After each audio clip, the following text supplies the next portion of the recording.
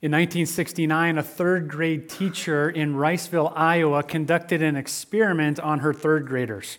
Maybe you know about it. It became quite famous. She separated the children into two groups, those with brown eyes and those with blue and green eyes.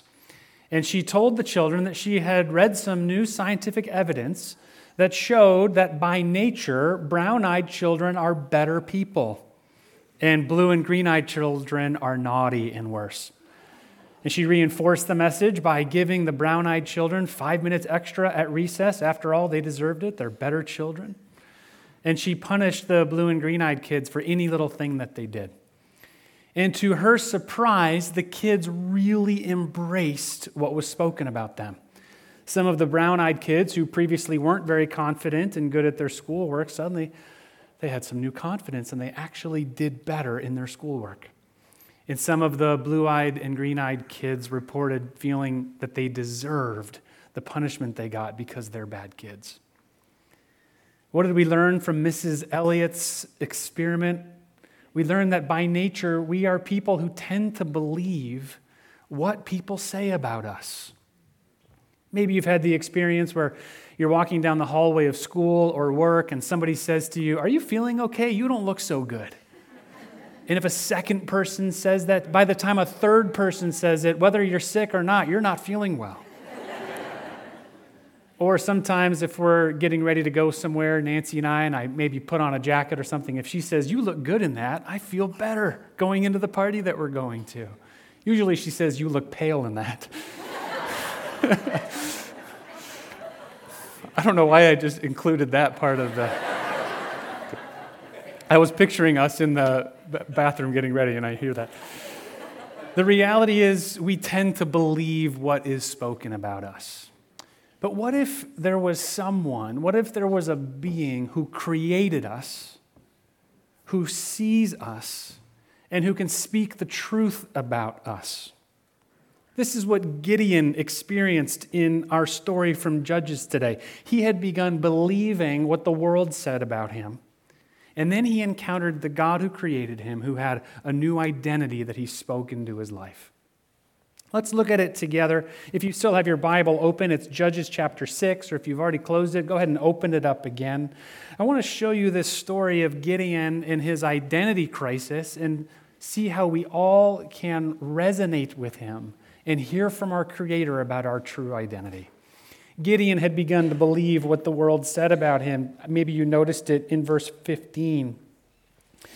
Judges 6, verse 15. Gideon said to this angel who appeared to him, he says, "Please, Lord, how can I save Israel? Behold, my clan is the weakest in Manasseh, and I am the least in my father's house."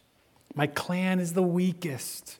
I'm the least in my father's house. This probably meant he was the youngest of his brothers and sisters, but in his mind, he was the least. Can you picture him growing up with his brothers and sisters? "Hey, runt of the litter, you're the youngest. You'll never amount to anything." Gideon had taken this on as an identity. I'm the least in my father's house. Not only that, I'm from the weakest clan in my region. If there was a baseball league in Gideon's time, the baseball team from his clan would always have a losing record. I'm from the weakest clan. And then in verse 13, Gideon declares how he thinks God views him. He uses the word forsaken. We are a forsaken people, he says. So this is Gideon's self-view, the weakest, the least. And as for God, he's forsaken poor old me. That's Gideon. That's what he thinks about himself. So it must have come as quite a surprise when this angel appears and speaks to him. In verse 12, the angel comes to this weak, pathetic, least Gideon. And he says this, "The angel of the Lord appeared to him and said to him, 'The Lord is with you, O mighty man of valor.'" This is how God viewed Gideon. And it set off an identity crisis where Gideon wondered which one of these statements is true. We all have things spoken about us, don't we? Labels put on us. Is there anyone here who feels like the least of your father's house, like Gideon said? Maybe you feel unworthy or incapable. We put all kinds of labels on each other in this world. Divorced, unemployed. Have you been on Twitter lately? The labels are flying. You're too white. You're too black. You're too old. You're too progressive. You're too conservative. We will be labeled by the world by the minute these days. And we, as we learned from Mrs. Elliott's third graders, tend to believe what people say about us, don't we? But what if there was a maker? What if there was a creator who formed you, who could speak a true identity deep down into your soul? You might ask yourself, what difference would that make? Yes, I've heard the labels of my family or my coworkers or the world, but what difference would it make if I heard what God thinks about me? Well, what we see in the story of Gideon is that our actions flow out of what we believe about ourselves. That's how it works. Our purpose in life, our actions, our behaviors flow out of what we believe about ourselves. It was true for Gideon. When we first encounter Gideon in this story, I'm the weakest, I'm the least, I'm God-forsaken. Look where he is in verse 11. He's literally hiding under a tree. What he believed about himself is that he's weak and he's the least and he's God-forsaken. It led him to be literally hiding under a tree. He's making food under a tree, hidden from his enemies. What we believe about ourselves tends to operate in our lives through action, good or bad. Here he is, hidden. And this angel of the Lord comes and finds him there and has this dialogue with him. He says, you are a mighty man of valor. And then I love this. Gideon says, I'm the weakest, I'm the least. And then in verse 14, the angel says, the Lord turned to him and says, go in this might of yours and save Israel. Do you see? The angel doesn't even hear what Gideon was saying about himself. I'm the weakest, I'm the least. It's like God says to Gideon, you're the weakest, you're the least. Says who? That's what you believe about yourself. Do you know how things work in my kingdom? God often uses the weakest and the least. The last shall be first. Let's continue the story there in verse 14. The Lord turned to him and said, go in this might of yours and save Israel from the hand of Midian. Do not I send you? And he said to him, please, Lord, how can I save Israel? Behold, my clan is the weakest in Manasseh, and I am the least in my father's house. And the Lord said to him, but I will be with you, and you will strike the Midianites as one man. And at this moment of his life, Gideon entered into an identity crisis. Am I who the world says I am? Or am I who this angel, this representative of the Lord says that I am? This guy, this angel says I'm a mighty man of valor, but I've believed my whole life I'm the runt of the litter. I'm the weakest. I'm the least. And so Gideon goes into this deep crisis wondering who's right. Is what God says about me who I truly am? And Gideon is so desperate to find out, he's so desperate to learn which one of these labels is true that he puts God to the test. That's what it says here in verse 17, where it says, he said to him, if now I have found favor in your eyes, then show me a sign that it is you who speaks with me. Show me a sign. Some of you who know your Old Testament well, you know what happens next. We didn't have it read for us today, but Gideon asks God to show him a sign that it's really him who's speaking, because Gideon has to know who's right about me. My brothers, this world, or God. And so Gideon says, Lord, if it's really you speaking, prove it to me. And Gideon takes a fleece, he takes some wool from a lamb, and he places it on the threshing floor. Some of you know this story. And he says, Lord, if it's you speaking, when I wake up tomorrow morning, could you make it so that the whole threshing floor is dry, but that the dew falls only on the wool, only on the fleece? So Gideon wakes up the next morning, and sure enough, the threshing floor is dry, and he picks up the fleece and he wrings it out. And the Bible tells us that there's so much dew in it, it's enough to fill a bowl. Gideon has to know, is it you, Lord? Is it true what you say about me? So then Gideon still isn't quite sure, and he says, Lord, could you do it one more time? But this time, God, could you make the threshing floor full of dew and the fleece dry? And God, in his grace, the next morning, Gideon wakes up and sees that the threshing floor is full of dew and the fleece is dry. You know, I learned this story as a kid, and I thought Gideon was so bold to test God. I thought it was all about testing God to see if they could win the battle, but I'm reading it again now, and I'm realizing that Gideon was in this crisis identity, where he was just so desperate to know, am I who you say I am? Prove it to me, God, because I've been believing my whole life these things that are said about me. And from this point on, Gideon begins living out his God-given identity.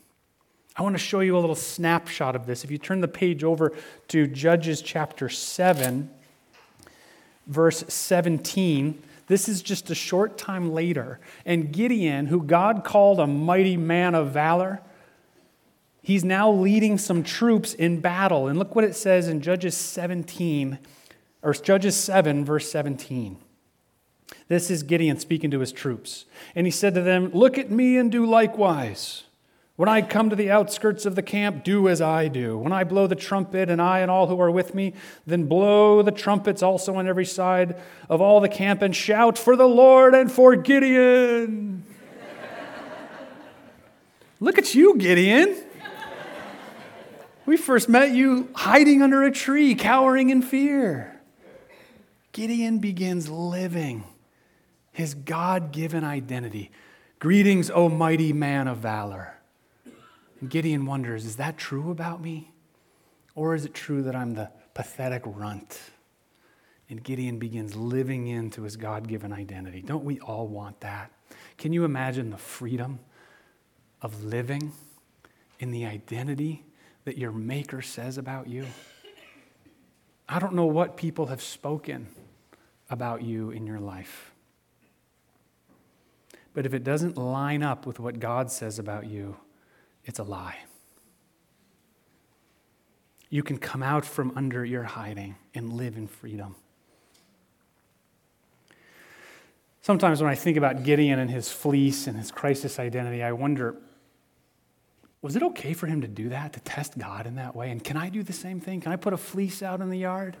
Mine wouldn't be from a lamb. It would probably be a North Face fleece. Can I go ask him to put dew on it?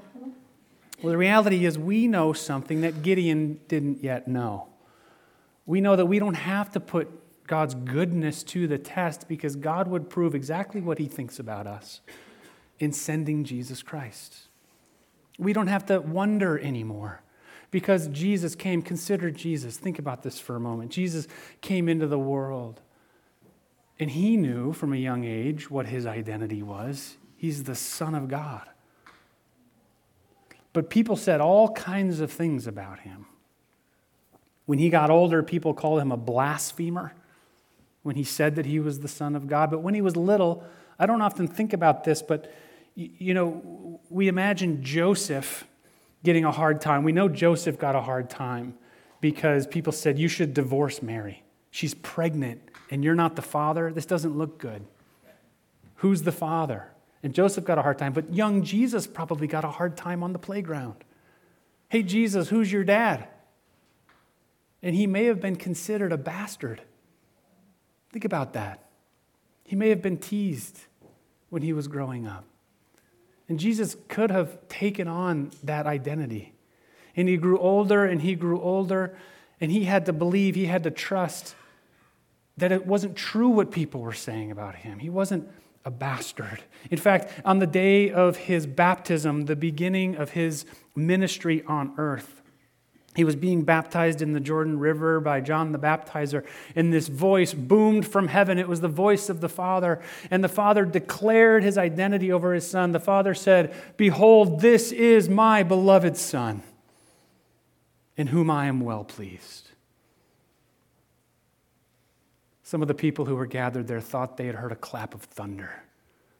It was the Father's voice saying, "This is my beloved Son, And Jesus lived into that identity, even when it was hard for him. Even when being the Son of God, being the Messiah, meant that he would get ridiculed even more. Not only was he called a blasphemer, but when he continued on his journey, when he continued acting out of his God-given identity, it led into all kinds of trouble for him. Soon he was arrested and beaten and mocked and even spit upon and nailed to a cross. He continued in that mission because he knew what his true identity was. On the night he was betrayed, he said, "Father, not my will, but yours." He knew the goodness of God. He knew that God was his Father and he was God's Son, and he lived out that identity. His actions, his behaviors flowed out of his identity. He didn't have to question it, even though the world was throwing all kinds of labels on him. And that's what God did for us, so that he could look at all of us and say, "This is my daughter. This is my son, in whom I am well pleased." He's so pleased in us that he sent Jesus to die in our place.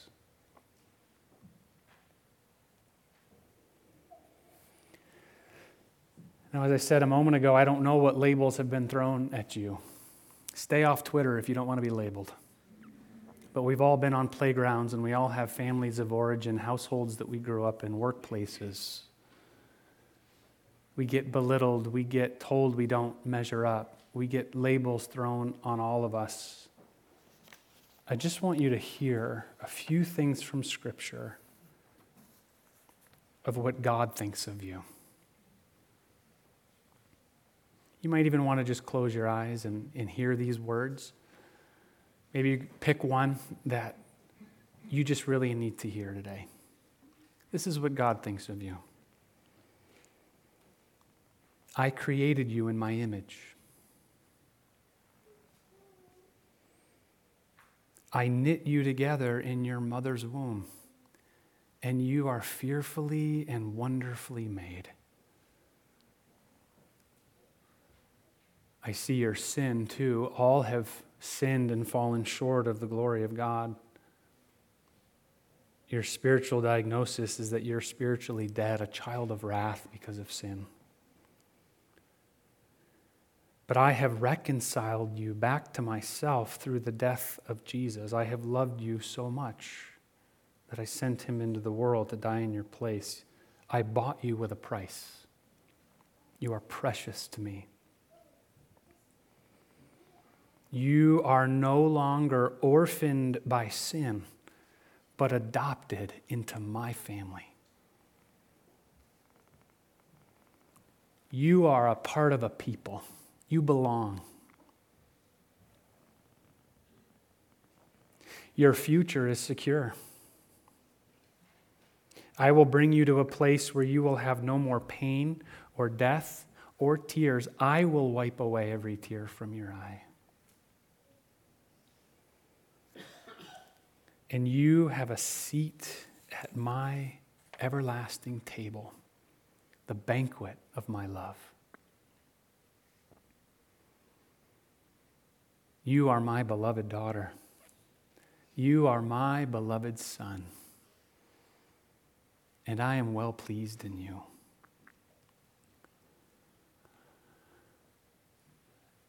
People of God, sons and daughters of a good Father, let's believe that about ourselves.